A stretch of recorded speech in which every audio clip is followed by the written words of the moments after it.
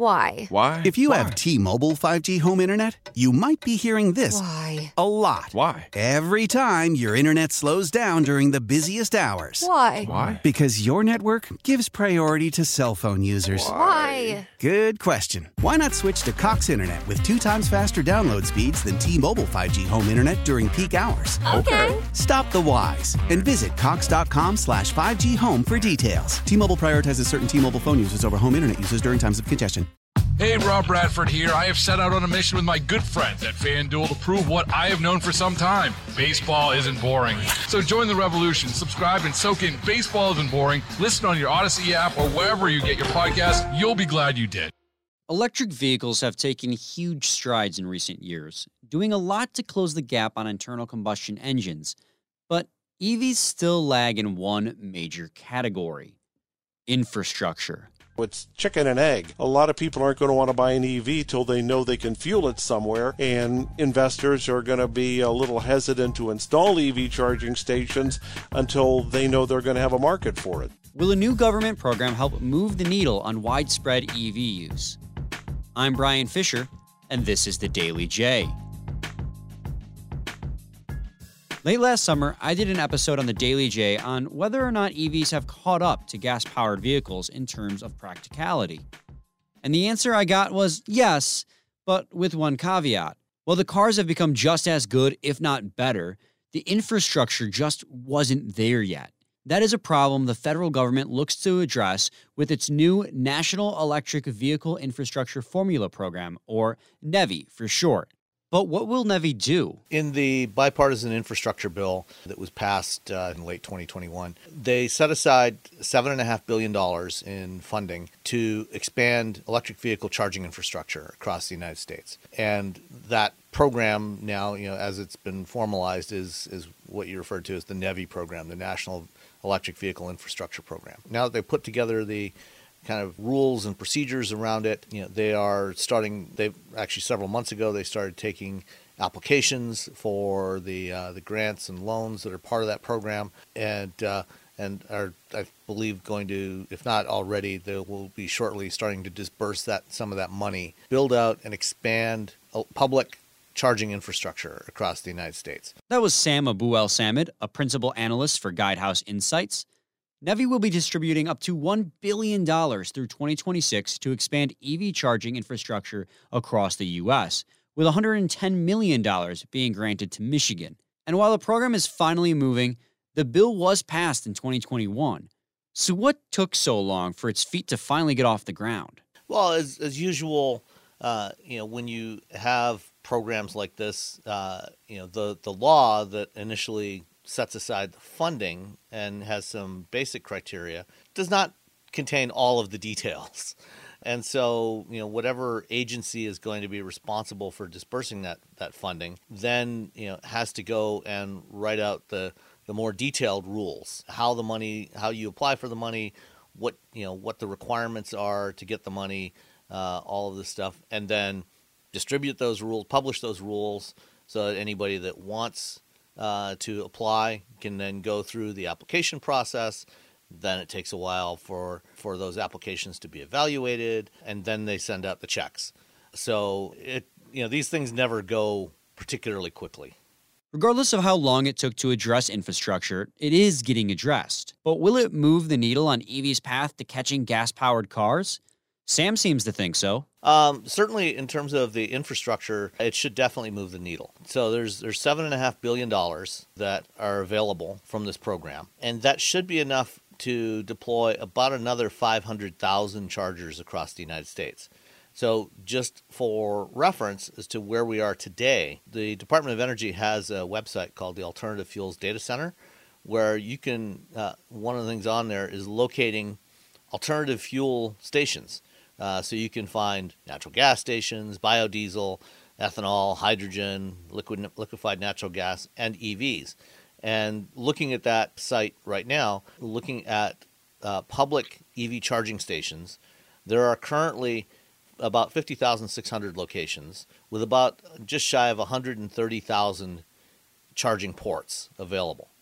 So this funding will add another 500,000 to that. So we're looking at about 400% more chargers than what we have today, public chargers.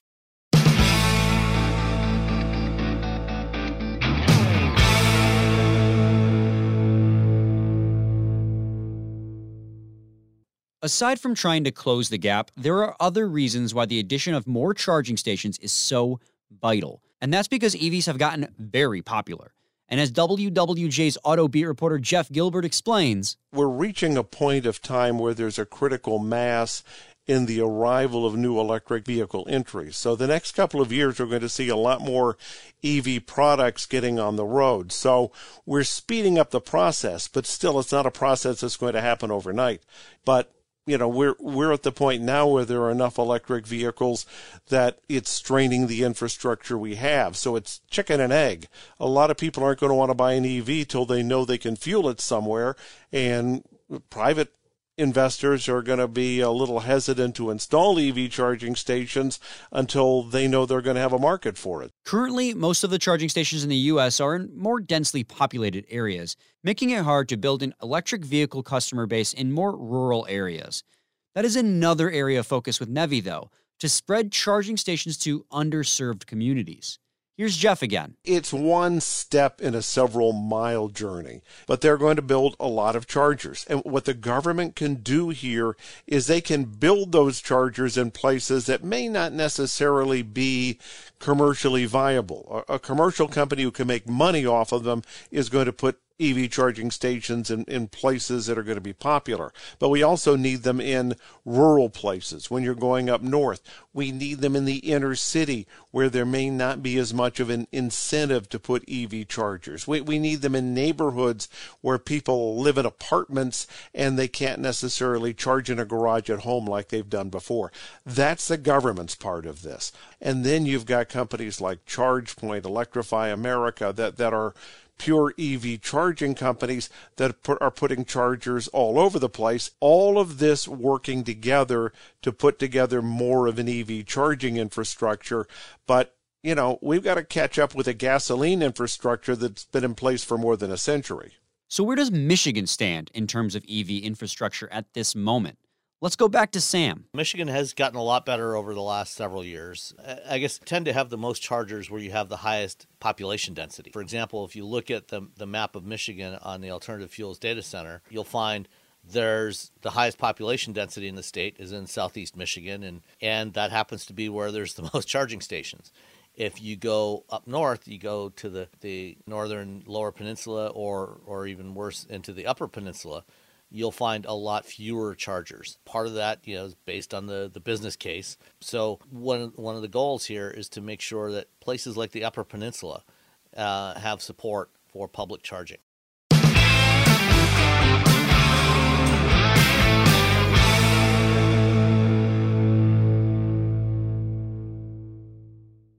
Adding thousands of charging stations across the country will help make long-distance EV travel much easier. But quantity isn't the only focus. To receive some of NEVI's money, quality of charging station is important too. One of the criteria for the NEVI funding is there are certain requirements for charger reliability. If they do that correctly, that will actually help a lot, because one of the challenges today with public charging, if you've driven an EV and go to a public charger, there's a decent chance that you'll get there and the charger's not working. And some networks are better than others. Tesla is generally considered the most reliable, and EVgo is generally pretty good. Electrify America is a little more problematic. Hopefully what this will do is, we'll end up with a lot more chargers that are a lot more reliable, so that when you go to a gas station today, chances are, it's pretty rare that you go to a gas pump and it's not functioning. And that's the experience we want to have with EVs. When talking about quality, Sam brought up something I hadn't even thought about: charging ports, mainly the shape of them. Another thing that this grant enforces to get some of its money is an adherence to a universal charger. Because as we all know, if companies are allowed to make their own unique charging cables that only work with their product, they'll do it. But NEVI says no to that. Any chargers that are paid for with these funds have to be open to everyone. They cannot be exclusive to any brand. There's also a requirement that any chargers that are paid for with this funding have to support what's known as the CCS charging standard, developed by the Society of Automotive Engineers, known as CCS for Combined Charging Standard. That's pretty much everybody else uses. That's the standard. It's an open standard that if you want to get NEVI funding, that's what you have to have on your chargers. Electric vehicles continue to catch up to traditional cars with internal combustion engines in both practicality and luxury. While the lacking infrastructure seems to be a bit of a bump in the road for EVs, NEVI aims to patch it.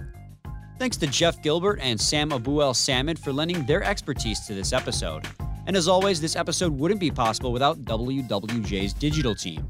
Check out WWJNewsRadio.com for the top local news stories on demand 24/7.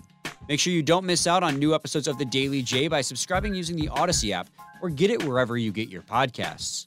I'm Brian Fisher, and this is The Daily J. Thanks for listening.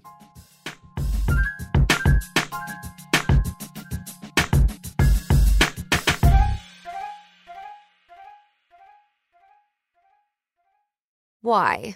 If you have T-Mobile 5G home internet, you might be hearing this Why? a lot. Why? Every time your internet slows down during the busiest hours. Why? Because your network gives priority to cell phone users. Why? Good question. Why not switch to Cox Internet with 2 times faster download speeds than T-Mobile 5G home internet during peak hours? Okay. Stop the whys and visit cox.com/5G home for details. T-Mobile prioritizes certain T-Mobile phone users over home internet users during times of congestion. The national sales event is on at your Toyota dealer, making now the perfect time to get a great deal on a dependable new car. Like a legendary Camry, built for performance and available with all-wheel drive, you can count on your new Camry to get anywhere you need to go. And with available features like heated seats and a multimedia touchscreen, you can stay connected in comfort and style. Or check out an affordable and reliable Corolla with a trim for every lifestyle, from the hip and agile sedan to the sporty hatchback. There's a dependable Corolla built just for you. Plus, both Camrys and Corollas are available in hybrid models, so no matter your style, you can drive efficiently and affordably. And right now, your local Toyota dealer has more vehicles in stock and is making delivery on new vehicles almost every day. So visit your local Toyota dealer. And check out amazing national sales event deals on Camrys, Corollas, and more when you visit buyatoyota.com. Offers end April 1st. Toyota, let's go places. It's that time of year. Cash the Ticket. Jim Costa with Mike Valeni. We shift the focus from football to college hoops, getting us ready for the tournament where we're going to break down all the matchups and have an eye on some future plays, too. Search Cash the Ticket on the Odyssey app or wherever you get your podcasts.